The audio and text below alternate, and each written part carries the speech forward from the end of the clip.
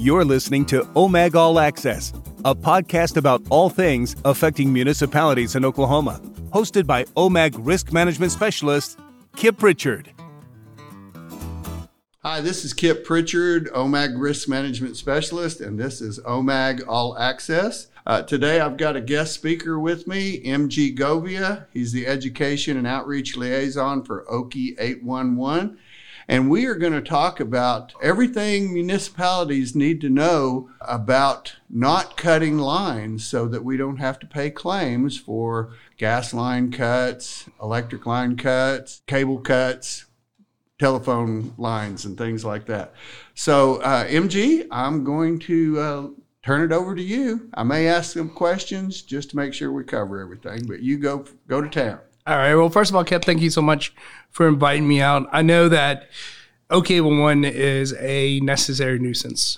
We are a middleman of the whole process of safe excavation and damage prevention. And no matter what industry or what part of a stakeholder we are in excavation, there's a requirement to use OKIE811. And what we wanted to focus on today, like you said, is on the side of excavation. Obviously, most of our municipalities are going to be members of OKIE811, which means they're protecting their utilities that they provide. But what about doing work around all the other utilities and what else is out there? And so we want to avoid damage claims. We want to avoid hitting, like everything you said, telecommunication, water, gas, any other thing that may be underground near your utilities. And we want to make the process as clean as possible. Make sure it's understood. And so we'll kind of take off down that rabbit hole and try to make sure everybody out there in the construction side of public works or utility management knows what we're doing and how to get the job done. Well, we'll just go ahead and I'll ask a question here. What is the most important thing municipal excavators can do to prepare for an excavation?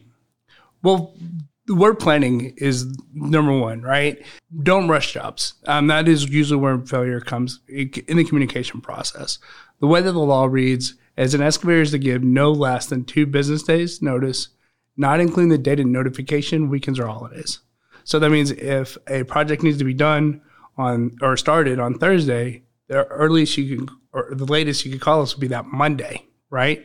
So Monday you call. Monday doesn't count because that's the date of notification. Tuesday and Wednesday is the 48 hours that gives all the utility companies, all their locators, the opportunity to go out and mark lines and provide positive response. And then Thursday would be the earliest that someone could dig if a call was made on Monday. So what we want to do is give plenty of notice. If you can give till Friday or the following week, go ahead and do that. A lot of the larger companies with those third-party locating companies, they're going to respond and hopefully be there in time. Not a problem at all. But if you give more time to smaller municipalities, rural water districts, things of that nature, all you're doing is giving yourself that much more of a cushion to make sure those lines are marked and positively responded to. And I'm going to use that phrase, positive respond, a lot. And what that is through our ticket management, the locators or the utility company that are responding to the locate request, they can respond through that and communicate the status of that locate.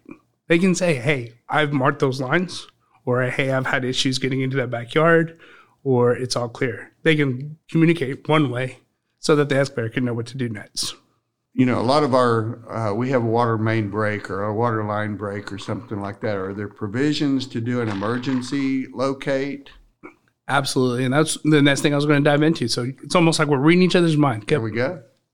So the only exception to that 48-hour notice, not including the date of notification, is when there's an endangerment to life, health, or property. So if there's an endangerment to life, health, or property, water main breaks, things of that nature, yes, please call in that emergency notice. Still give as much time as possible. If you call and you know that it's going to take 4 to 6 hours before you get your crew together or that part or that equipment that you need, please give that entire amount of time.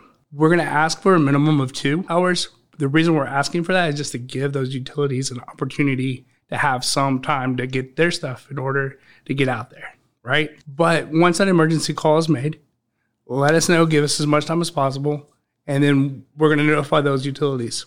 I do want to stress, though, that although this is an exception on the amount of notice you can give, it is not like a green light just to dig. You still have to do all due diligence. If a telecommunication company hasn't made it out there, You can't assume that they're not there. You can't just plow through that fiber line. That's expensive. You have to show that you're trying to avoid those things. Even though there was an emergency, we know you have to dig, but we're not saying be dangerous. We're just giving the utility companies shorter amount of notice because you have to dig. I know one of the things that over the years that I've seen with a lot of the claims that we've dealt with, usually a municipality's utilities are the first ones to go in. Sewer lines, water lines, things like that. And then you have the gas companies, the cable companies, telephone companies, and a lot of times their lines are lying on top of ours. So what can municipal excavators do to protect themselves and property from utility claims like cut lines? Yeah, absolutely. Great question. So there is a lot of times where that right of way or that easement is shared. I know, for example, Tulsa does a great job of easement sharing. They have a policy that anybody who shares their right of way have to be OKIE811 members so that they know that every time Tulsa is doing work on their lines, they're going to see everybody else on that locate request because they are making them enforceable. So there's ways to improve that communication. If you are sharing easement or right-of-way area, be in communication with those companies. Say, hey, telecommunication company, I know you're right here with us. Make sure you're a member. Make sure you're in good standing. Make sure that you're responding to those locate requests because we're going to be working in those same areas. And so that opportunity for collaboration and communication is the first step. The second step on top of that is understanding what's in your area. A municipality has more information than the average construction crew.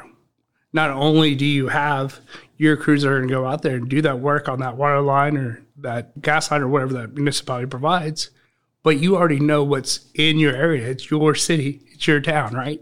And so you have an opportunity to talk with those telecommunication companies, the gas providers, other utilities in the area to make sure that everybody's on the same page. And it's an opportunity to collaborate to keep everybody safe. I always say during my presentations that I can go really deep into the Oklahoma Underground Facilities Damage Prevention Act.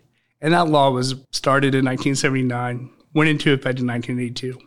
And I can bore you to death when it comes to the law. But honestly, if you just take away the fact that 811 at its core is open up communication to keep everybody safe, the other things come in the line.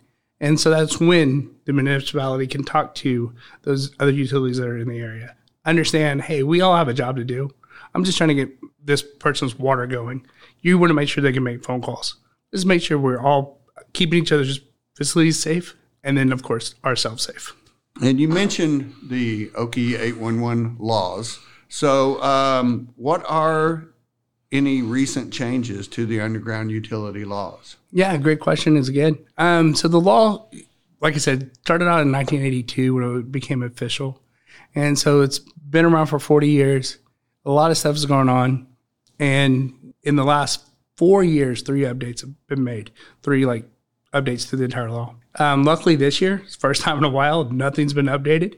So the most recent updates was November 1st of 2021, where the length or the life of a ticket has been defined as 14 calendar days. There's no exception. So if I put in a ticket, like our example earlier on Monday, and my work to begin date and time is at Thursday, then my ticket life is 14 days from Thursday. On that 14th day, my ticket expires at midnight. If I'm still working, I need to make sure I update that ticket before the expiration, at least 2 business days before, not counting the data notification, so that it keeps going. Good news is you don't have to have a calendar on you at all times. We put that information on every single ticket. We have an update by date and an expiration date, so you know what you're doing when you're putting in your new tickets. So that was a big step that happened with the definition of that. The other thing that came about that gets brought up a lot is the ability for member companies to recoup costs for fraudulent or excessive locate requests. So these fall under 2 categories. There's the non-emergency emergency locates. So remember earlier we said the only exception to the amount of notice is if there's an endangerment to life or health or property. If you forgot to install a water main on Tuesday, that's not an emergency, right? There's not an endangerment to life, health, or property. Just someone's mad at you. That's not an emergency. That's just lack of planning.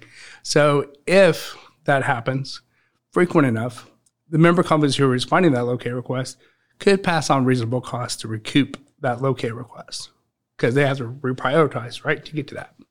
And the other thing is excessive or unreasonable locates. So if a utility company says that it's going to take them 2 months to put in a couple miles of electric poles, okay? If it's taking 6 months, 8 months, 10 months, and no work is being done, there's no equipment, there's not even any fresh dirt, those locators could probably reasonably assume that these are fraudulent locate requests, that the work isn't taking place. So they have the ability to invoice for reasonable costs to recoup those locates. So that law has been around for a year now. To my understanding, to my knowledge, nobody's actually pursued any cost in that. I'm hoping it's a barking point and not a lot of bite, because I don't want the community out there just fighting over, well, you weren't here, you put in a fraudulent locate request and go back and forth. It's not going to be conducive to a safety culture that we want out in the field. But what it does give is the member companies an opportunity to say, hey, we need the waste out of the system, and just be aware that this is a waste of our time. If you're not working within 14 calendar days, let the ticket expire. Bring it back when you come back. That's only making the whole process better. Because like I said earlier, I get bored to death with the law, but I can remind you it's always about communication and collaboration to keep everybody safe. Two big things I picked up off of that was a ticket only lasts 14 days from the time you call it in, right? Or the date.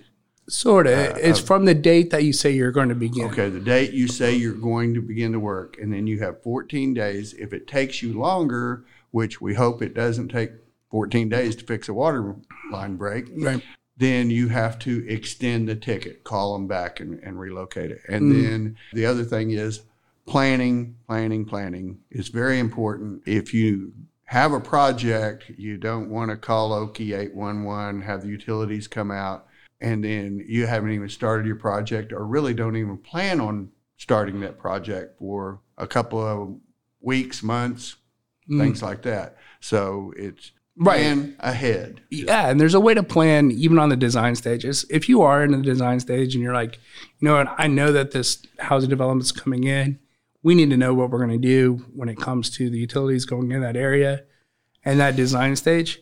The law right now does not have anything carved out saying, hey, call in and we'll just send out surveyors. There's not a part of it. Right. But we do have an option of a design request where by letting us know that you're in the design phase, that we can put together a ticket, a notification, if you will, to have engineers, GIS or mapping people get in contact with you to help you with that planning. So that's an option for you as well. So even if you're that far ahead on planning, we still can help you with that.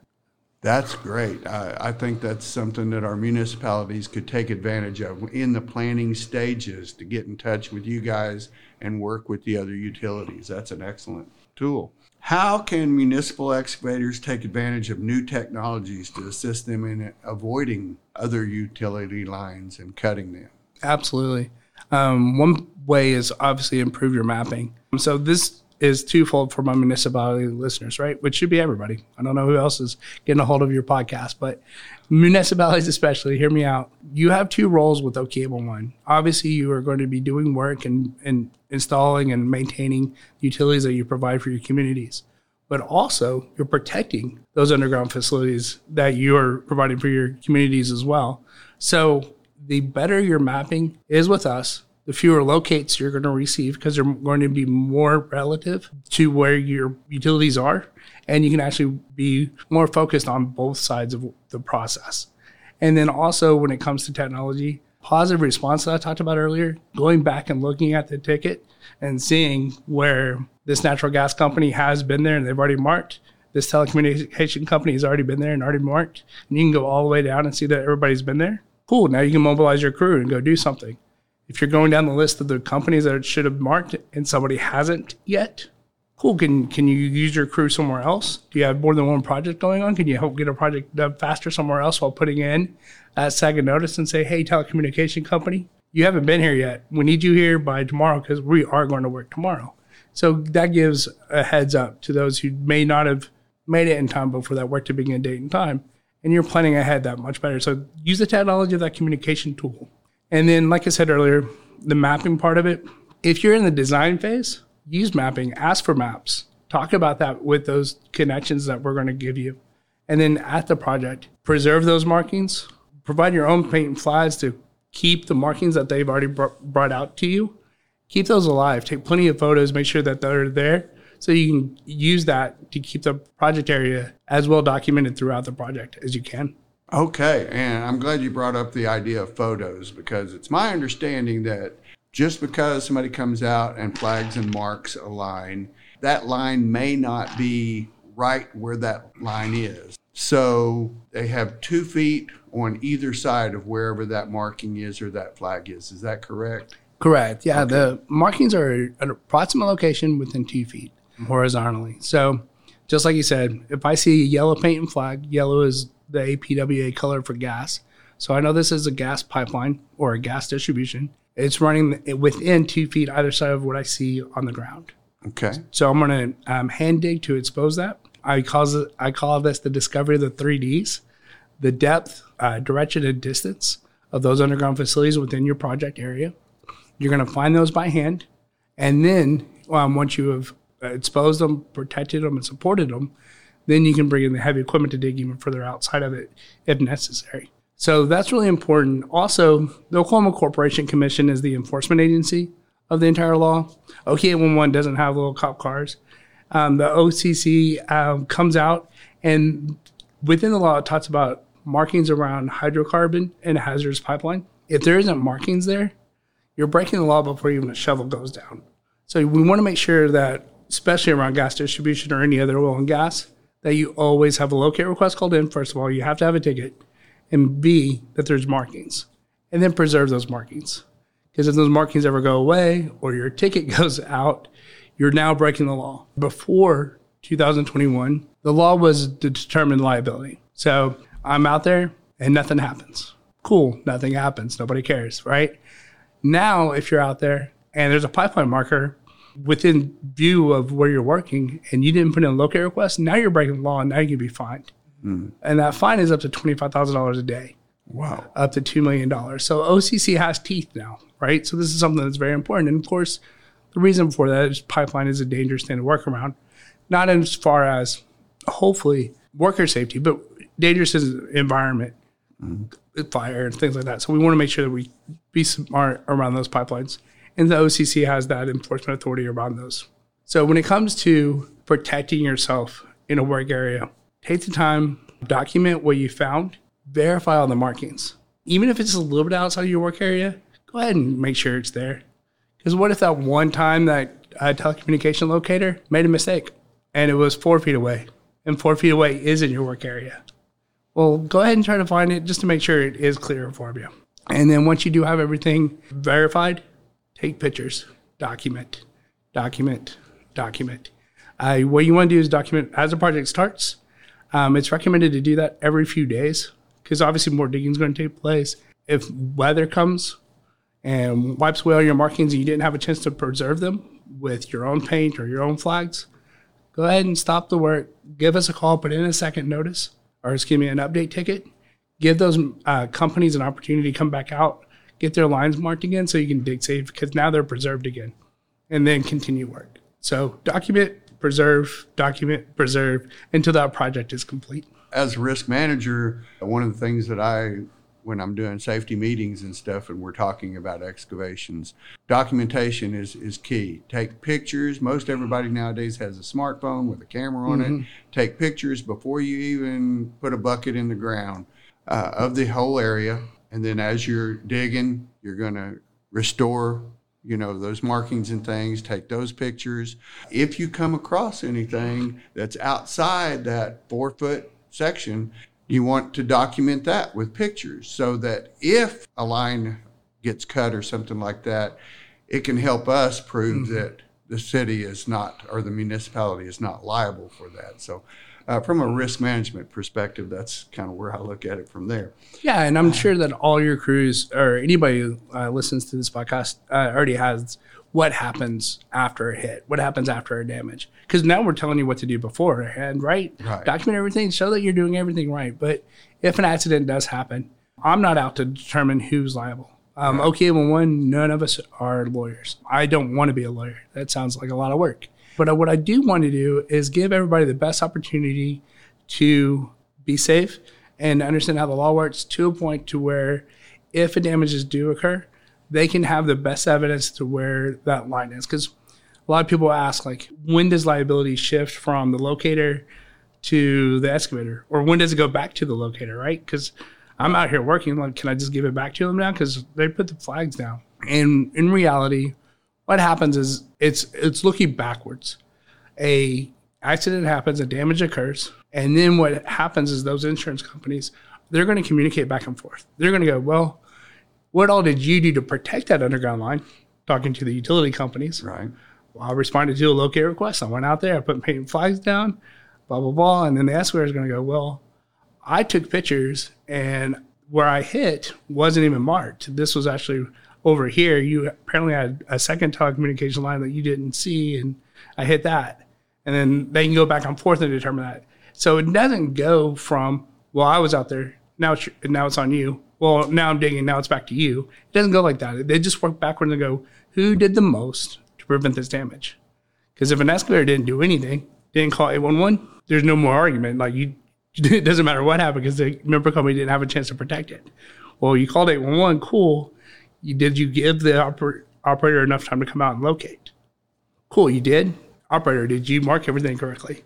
Okay, you did. Hey, excavator, did you not use heavy equipment within the tolerance zone, or were you out there with a bucket right over the markings? Oh, okay, you did understand the tolerance zone. The locator, did you get everything right? So it just keeps going back and forth until they can actually see the whole picture and then go backward. When it comes to liability, it goes back to what I was saying earlier. Document preserved through the project. If something does happen, you have more things to stand on, because if you're doing that part, you probably did everything else to also prevent damage also.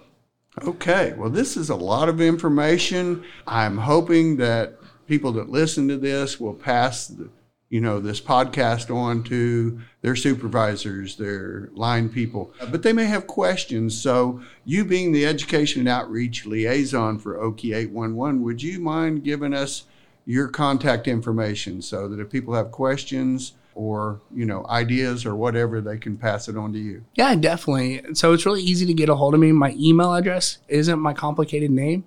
It's actually just the word education. So education@OKIE811.org is my email address. Shoot me your questions. I'll be happy to help out. If you need dedicated training, whether you want me to jump on a Zoom call or come to your city, just let me know. I'll be happy to help out. All of our training is for free. We just have to work out the logistics of it, but I'm here for you as a member company. Okay, what's that OKIE811 email address? Yeah, my email address. Not email, web page, I'm sorry. No, I got you. Let me do both. Email address, education@OKIE811.org. Website, www.OKIE811.org. We'll be happy to make sure that you get all the training that you need. Okay. And if you have any other questions or you need more information, feel free to give me a call, Kip Pritchard, 1-800-234-9461, extension 1410, or my email is kpritchard, PRICHARD, @omag.org. Thank you very much, MG, for giving us all this information, and thank you for participating in OMAG All Access. Thank y'all. Bye-bye. Bye. We hope you can take something away from this podcast that will help your city or town. You can find more information about OMAG on our website at www.omag.org or on our Facebook page. Thanks for listening. If you have questions or ideas for a podcast topic, please send them to allaccess@omag.org. On the next episode of OMAG All Access. You come in the next day and you may have a building full of water. If that does happen to you or one of your members, the best thing to do is obviously investigate, find out where that water is coming from first off. Try to get that water turned off. If you need to contact the plumber, contact the plumber. Then you need to try to assess the damages to the building. What all got wet? How far did the water get? One of the things you need to consider is how long the water was actually running before it was discovered. That's important because it helps you determine whether or not you may be able to clean the water up yourself or if you need to get a professional water restoration company involved. If the water's been sitting for, say, overnight and you have 2 or 3 inches of water in your building, I would suggest you get a water restoration company. typically that water will wick up and saturate into your drywall. And if you were to just come in and extract that water and think you got it dry, you're sadly mistaken. Several days later, you'll start seeing mold on the walls. You'll have more problems there than you had originally thought.